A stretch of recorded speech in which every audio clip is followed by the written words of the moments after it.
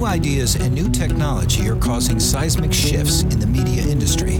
Where are we headed? What does it mean? Keep listening. Media strategist Gabriella Mirabelli talks with the brightest minds in entertainment and business. Meet the innovators, the risk takers, and the disruptors on the front lines of change from Hollywood, Wall Street, Silicon Valley, and beyond. The future is coming to a screen near you. Are you ready? This is the Up Next podcast with Gabriella Mirabelli.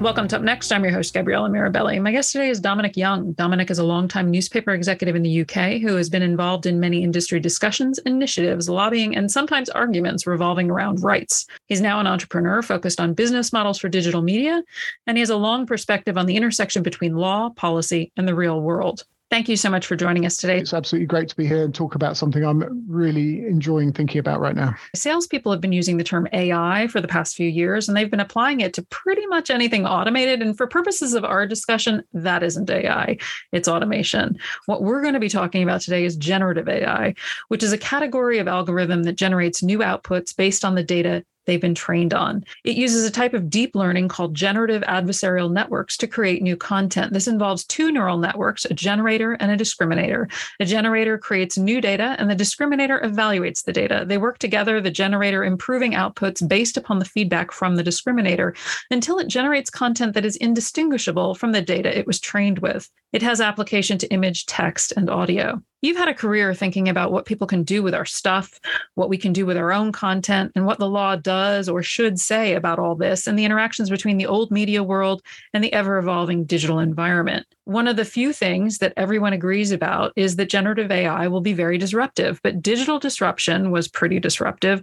So maybe people can be smarter about this AI's disruption, maybe get a do-over or makeover. What lessons do you think we should remember as we look at the brave new world that is headed our way? It's a very good question. And I'm old enough to remember a previous generation of excitement about new technology that was going to transform the world, be very disruptive, and where it was going to represent huge new opportunities, which was the advent of what you might call the commercial internet overall, which involved a lot of automation, a lot of technology sweeping up lots of content, using it for things like generating search engines and search engine output, all of which was amazing, and nobody wanted to stand in the way of it. And I think the lessons we learned from that process and the way in which people responded to it, and what we're currently seeing with generative AI, which is suddenly creating a huge amount of excitement and attention, is worth reflecting on. I think there's lessons to be learned from that process and what happens. Let's look back and look at the search engine piece.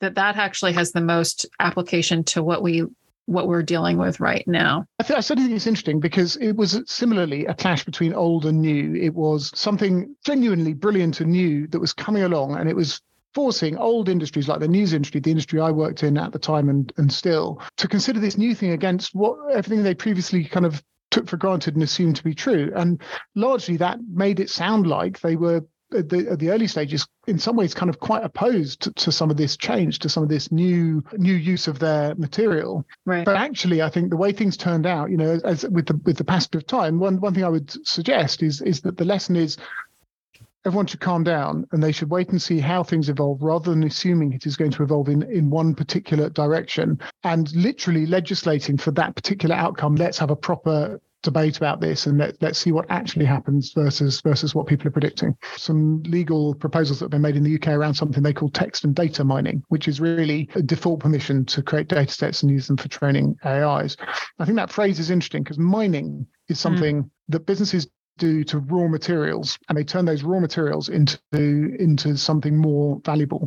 But typically, mining in the real world is something that comes with all sorts of conditions and permissions. If you want to mine a mineral in a country, you need permission from the government and from whoever owns the land. And there's probably rules about the way you do it, environmental impacts, how much money you give to who, and so on. If the industry is going to be mining our content, it needs to be doing it on the basis of fair agreement and proper terms, in my view. And I think we need to be having a debate about this rather than rushing to legislation in pursuit of a utopian but imaginary outcome, because what the lesson of the year 2000 is the imaginary outcome that people thought was going to happen doesn't turn out that way. And the legislation actually plays a role in steering it in a different direction. Well, what's interesting is Plato, when talking about writing, said that people who invent something new, create a new tool or technology, are not necessarily the people who are going to understand the social impact of those inventions. And about writing in particular, he said, I actually copied the quote down because I think it has application. If men learn this, it will implant forgetfulness in their souls. They will cease to exercise memory because they will rely on that which is written, calling things to remembrance no longer from within themselves, but by means of external marks, a recipe not for memory, but for reminder. So I think we all dealt with writing pretty well. And it's an interesting, if we think about technology, and how it has changed things, and to your point, calm down. However, I think that there is value in talking about it, which is why we're having this conversation. And to your point, also, it seems like we are in this hyperbolic phase where people think the sky is falling and other people think it's going to be the best of all possible worlds. Where do you fall on that hair on fire continuum, would you say? I think everyone's very overexcited about it right now, and there's an awful lot of predictions being made, which may or may not turn out to be true. But I think everyone can afford to calm down a little bit. Okay. Whether it's true that generative AI is going to steal jobs from creatives and journalists, I think remains to be seen. I think we can all see that the output at the moment is a long way short of being consistently perfect. But also whether or not there's some positive aspects to that, we need to wait and see. So I think we're kind of in that sort of shock of the new, and there's an awful lot of hype going on about it. The real interest in is around the question of the actual content and rights. Copyright was the area in which I used to get involved a lot in terms of policy and lobbying and the kind of practical realities of it. And the way in which copyright works on the internet has been a consistent theme throughout my career. And I think now's not a bad time to stand back and ask ourselves in relation to generative AI, what about the rights of the people who create the content in the first place? Exactly. Let's unpack a bit of what goes into a generative AI and how that relates to pre-existing IP and what it's being used for is a secondary consideration. But just the start of it, if we talk about these large data sets, where does the data set come from? It's not just this mythical, beautiful data set that everybody says, yeah, have at it. So if we're thinking about journalism, because that's your area, where did the data that trained this generative AI, where did that come from? Well, someone asked ChatGPT the other day, and it said that it got it from scraping a whole load of publicly available news sources, like big name newspapers and news sources. So what that means is scraping or crawling is a process whereby a computer, like Google's computer or somebody, goes and visits a website and basically copies everything it finds there and follows the links on that website and copies everything it finds all over the website into its own database. So for example, when Google do that for search, they're doing it so that when you type a search query into Google, it can come up with the relevant results and also give you the relevant snippet. So the same article might come up twice in Google search results, but if the search terms were different, the little snippet it shows you will be different. So any search engine will say, we need to keep copies of the content so that we can create this service that is relevant to the user. And I think most people who want to see their content in search will say, well, that's fine. That's something that's beneficial to me. That's the way it needs to work. Can I jump in here? Because it's publicly available so that people see advertisements. If it's not publicly available, there are paywalls. People get paid to create this stuff. Exactly. Therein lies the clue as to how this all gets very sort of complicated very, very quickly. It's partly because the nature of the internet and the way it works is that stuff gets copied all the time. When you display something on your browser, on your screen, there's a copy of it sitting inside your computer and it stays there for a period of time until it eventually goes out of your cache. So copying is innate. And so for a lot of people, looking at a web page, whether it's a computer or a human doing it, is as benign as looking at a page in a book. Right. What's actually happening in the background is multiple copies of this content are being created all over the place within large-scale databases like the ones that search engines have, within local computers like the ones that you and I have, and also in lots of other places too. I was working in newspapers. We did a project to try to detect all the different crawlers copying our content, and we detected lots of them. And there were only a few that we knew who they were and what they were doing. But even more worryingly, there were quite a few crawlers where we knew they existed, but we couldn't detect them in our systems. In other words, they were doing quite a good job of hiding themselves and being indistinguishable from humans. So we knew that there were lots and lots of copies of our content being created. We didn't know who they were being created by or what for. And I suppose that, for me, is at the heart of the question that we all ought to be considering now.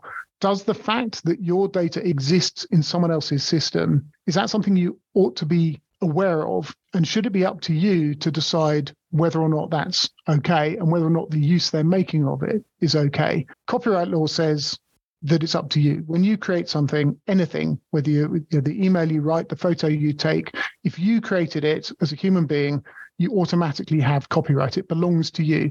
Right. And what copyright means is you have the right to say whether other people can have copies of it and what they can do with it. That's the heart of what copyright means. So it's quite fundamental. Most laws have certain exceptions that allow certain things to happen without having to ask people first. But other than that, you need to be asked. Should that be a principle which guides the creation of data sets for AI or not, I suppose, is the question that is interesting to debate. Well, certainly, if you think about these things being businesses, that they're creating a business. So I know you're talking about journalism. I know for art, if they then charge a fee for people to use this generative AI to do a portrait of myself or what have you, and I'm adding it up, and isn't this fun? Or I can put some prompts in there. Isn't that great?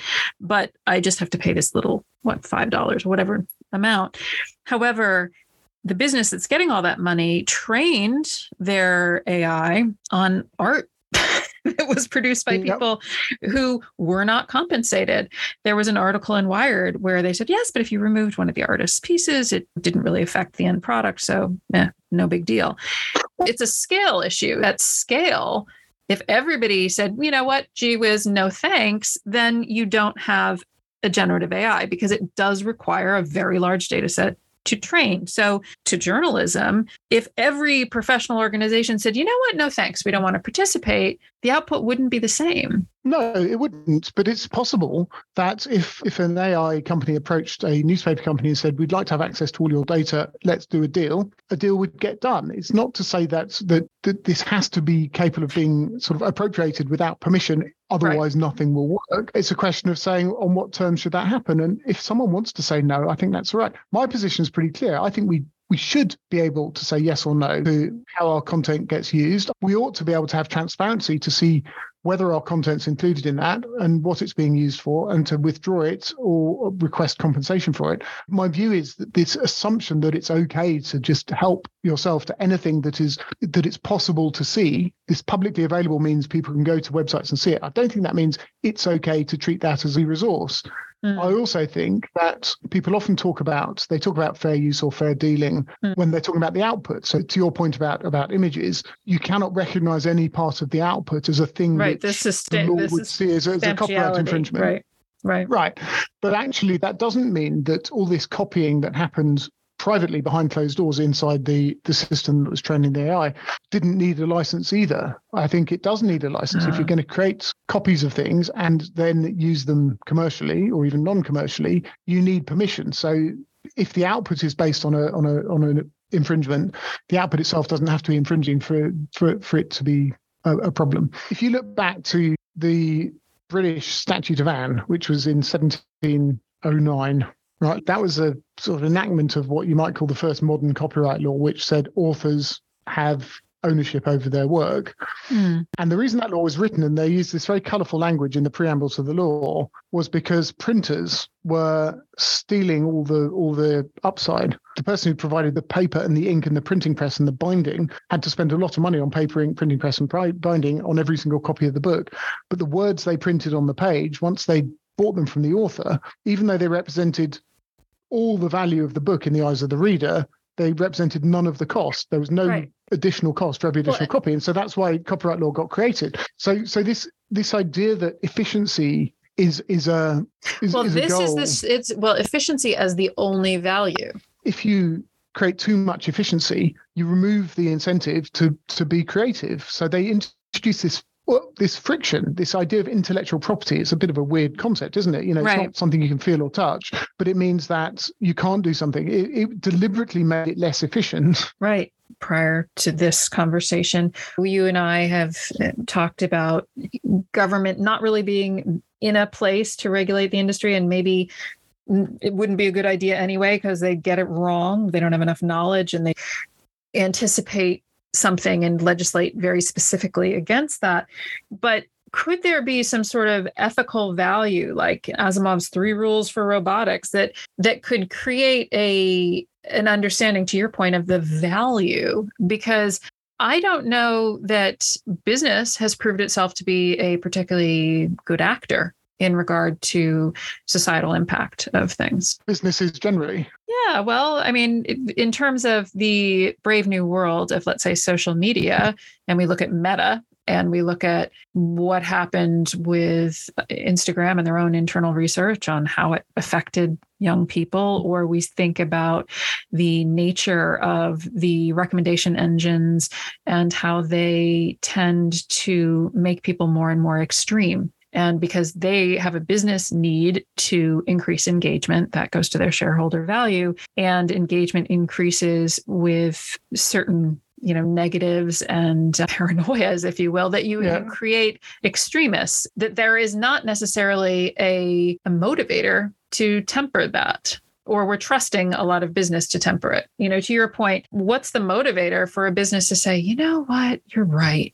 We really should ask these people's permission. We don't have blockchain. Tracking rights and permissions is a nightmare at this point. Maybe in the future it won't be, but currently it is. So what's their incentive? Okay, so you've opened a gigantic can of worms here, which speaks a lot to various things I've been involved with in the past. And to your point about business being good or bad actors, actually, that is an area where the law is substantially influential on businesses. I think what we see currently with lots of businesses online is, as you say, they've got shareholder interests above everything else, and they are not really very restrained by laws which would have restrained pre-internet businesses doing similar things. Well, sure. If you think of publishing and responsibility, right? Exactly. And so without wanting to get into the full depth of controversy that this subject sometimes stirs up, I think we can look back to the fact that back in the year 2000, in many parts of the world, various governments created laws that exempted internet businesses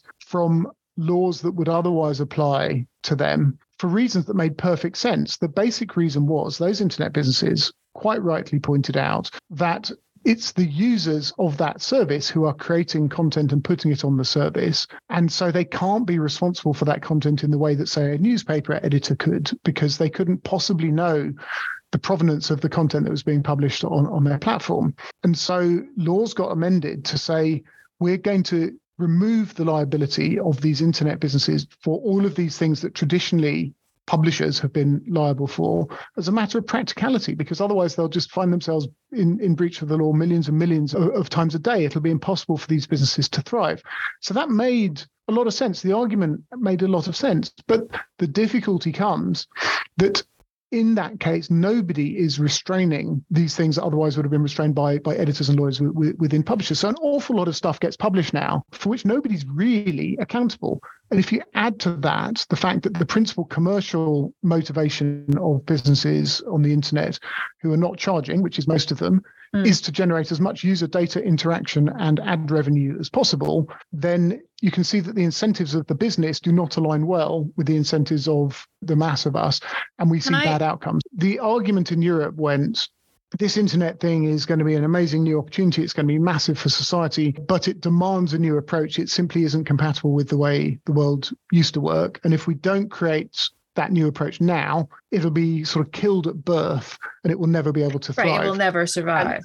And the threat was, the implied threat was, and it wasn't, the explicit threat was, if we don't act in Europe, then we're handing the whole opportunity to the Americans. And that would never do, would it? Right? And what happened was, because of this sort of super immunity from the law, basically Google and Facebook were able to be what they are because they simply don't, the law does not apply to them. Right. Where's the European equivalent? I'm not noticing it anywhere in Europe. It turned out the opportunity was not something that was being constrained by the existence of these laws in different places. It was being constrained on many other fronts as well. And I don't think we've learned the lesson of that, because the hype around AI is exactly the same. It's going to be worth trillions of dollars. It's going to be this huge opportunity. It's going to change society. It's a massive economic opportunity. We can't stand in its way. We have to make sure that we can maximize a sort of our share, our national share, our international share, whatever. It's based on a dream, and the dream turns out not to be quite as lovely as people imagine. If we go back to the practicality of asking permission. The practicality argument gets you out of all sorts of things. So the question is, having gone through this with the, from 2000, should people be a little less willing to give a practicality exemption? Well, the difficulty of practicality exemptions is that once they're made, the incentive to make what was previously impractical practical goes away. Well, exactly. So you would stand on the side of, gee whiz, actually, I don't care that it's hard for you to track down rights. Why don't you build something that makes it easy because you got to do it? Is that kind of where you landed? Well, in my career, having noticed this issue, have been involved in a couple of projects specifically to address this on a technical level, which never really made it to kind of critical mass, I think because they did not align well with the incentives of at least half of the stakeholders. One of them was a much more nuanced, and this is going back a long time, by the way, so technology has to some extent superseded it, but a much more nuanced way of communicating crawler permissions to crawlers, so that websites, you say publishers have terms of use, which is true, but it's difficult for a crawler to read terms of use. So the idea was, can you express that in a way that the machine can understand and then comply with? Here's what the publisher rules are. Before you crawl their site, look at these rules and decide if you want to crawl it or not. But if you do, you've got to be compliant with the rules. That was a project which would have addressed a big part of the practicality, but it would also have created cost and friction for certain players in the ecosystem. So, for whatever reason, that one didn't fly. There's been a project that I was involved with and that came out of the British government called the Copyright Hub, the idea of which was to make copyright capable of functioning a bit like the domain name system does. In other words, when you find a piece of content, you can look up the responsible person, whoever owns it, and you can query their system to find out what permissions you can and can't have. Ambitious, but the start of a project that could have technically have led to a reduction in the kind of entropy and chaos around rights. I think more projects like that are most certainly needed. But if you create incentives to never change the status quo because it's making the biggest stakeholders very rich, then it's difficult to create that evolution. So it's strange to me that every single aspect of dealing with content has become orders of magnitude cheaper and more efficient on the internet, other than identifying ownership and trading rights. Funny that, isn't it? Yes. How odd that would be the thing that wouldn't work. Do you think that, right now, ChatGPT can't even write a good Valentine's Day card, but looking ahead, could it, in terms of output, could it be the utopian ideal for bias-free journalism? Is this, in terms of output, could it be good? Well, let's get onto the optimistic side of all this. A couple of things. One is, this is a interesting technology. It's quite early, and like many technologies that are predicted to have a massive and game-changing impact on the world, it will probably settle into a less hyperbolic place where it is a useful technology which is used in a variety of ways which are benign and positive. So I think at the minute there's an awful lot of scenario predicting about where this might go, and I think it will probably end up somewhere different from what people are predicting right now. But also, let's think about journalism in particular. I think there's two things about journalism we should remember. One is, journalism is kind of the present tense of the world. However good an AI gets, it is not going to be able to fly to Turkey and Syria and look at what's going on there and talk to people and take photographs and report the primary happenings in the world. It will be good at then sort of digesting and reporting whatever that primary reporter did, but it's going to be very difficult for it to replace that. So journalism is something that exists in a particular part of the media and entertainment spectrum, where I think it will always be possible to carve out something that really uniquely only humans can do. But also, the thing about journalism is it needs to be trustworthy. It needs provenance. Even if a newspaper or a news website was using AI to generate some of its stories, doubtless they will. It's another tool. They're already doing it for sports. Useful tool. Just saying. Right. Those sites are published by someone, and that someone is usually a person. There's an editor, there's somebody, an actually named person who's responsible. There's a company, an organization. They are accountable for that content to their users and in the law. And I think without provenance, it's dangerous to trust news. We've certainly seen, the many downsides of that without AI being there to help. And I think if you want to create trust in news, provenance and accountability will become important. So an AI-generated story that's 95% accurate can still be wrong on an awful lot of the key points. So I think journalism can move towards higher trust, more accountability as a way of creating and highlighting the value of journalists doing that primary reporting and generating that that news. AI can't replace journalists. Well, it's interesting. The role, what the journalist is doing, though, could be very different. It could be creating, it wouldn't necessarily be writing the article, could be collecting the facts on the ground and feeding it in. You can have somebody who's responsible for asking questions and obtaining information. Right. But I think it's always been that way. There was an apocryphal story about an editor in the company I used to work for who was shouting at a reporter for trying to write a story, saying, why are you writing the story? I've got sub-editors to do that. Different humans were doing it. This reporter was meant to be out there getting... Now, whether or not that's true, who knows? But most newsrooms have multiple people involved in the generation of a story. Right now, there's newsrooms who are seeing the news coming in. They're getting news from dozens and dozens of sources, from news agencies like AP and Reuters, from their own reporters on the ground, from social media and the internet. And all of that is creating information that is feeding into the story they eventually write. My father was a journalist in days when you typed your content on paper and then someone marked it up with a pencil, handed it to somebody else who typed it up in hot metal type and put it into a printing press. The technology around journalism and the ways in which journalists and technology team up together to create the final output has always been something evolving, and AI can play a part in that without undermining the value proposition or the importance of journalism. I don't think it's necessarily a looming threat to the whole sector. On the Wall Street Journal, the FT, I'm going to have the ideal summary. So you only have to read this one thing, super digestible, and I've crawled it and it's on their sites. And, so right. So we need to debate this at both ends. At one end, is that crawling okay? Is this something we're happy for the world to sort of authorize on our behalf, that people can do this and take our stuff? But is it okay to crawl our emails? They all exist in various people's servers. Is that okay? How comfortable would people feel about that? I think there's a debate needed about that, about the basis on which that happens. But at the other end, if you can't create a product that has sufficient appeal for people to actually want your version of your product, well then, that is a challenge. If it's a question of your product being a commoditized product that can't really be distinctive and that an AI can easily compete with, that does create questions around the nature of the product too. We're not except to your point, though, it needs the people out there doing this stuff. It needs somebody else to do the work because they don't have humans on the ground. And yet how it's delivered, it's become commoditized as opposed to a value add. So that becomes the rub, because it's expensive to have people all over the place writing, collecting information. And if the end user, me in my house, just says, well, I just want a summary, but that summary can't exist unless other people are paid, that becomes the trick, doesn't it? Yes, but it is a version of what's always been true. News has always been summarized by others in various places. So yes, it is most definitely an issue, but I'm not sure it's specifically an AI issue. And the real question is, what news source do you choose? What is the one that you default to because you like it, you trust it, you enjoy it, and you want to go to that one as your one of your favorites? Is it just a question of the commoditized nature of its output, or its very low cost, or is there something else? It raises questions around media business models as well.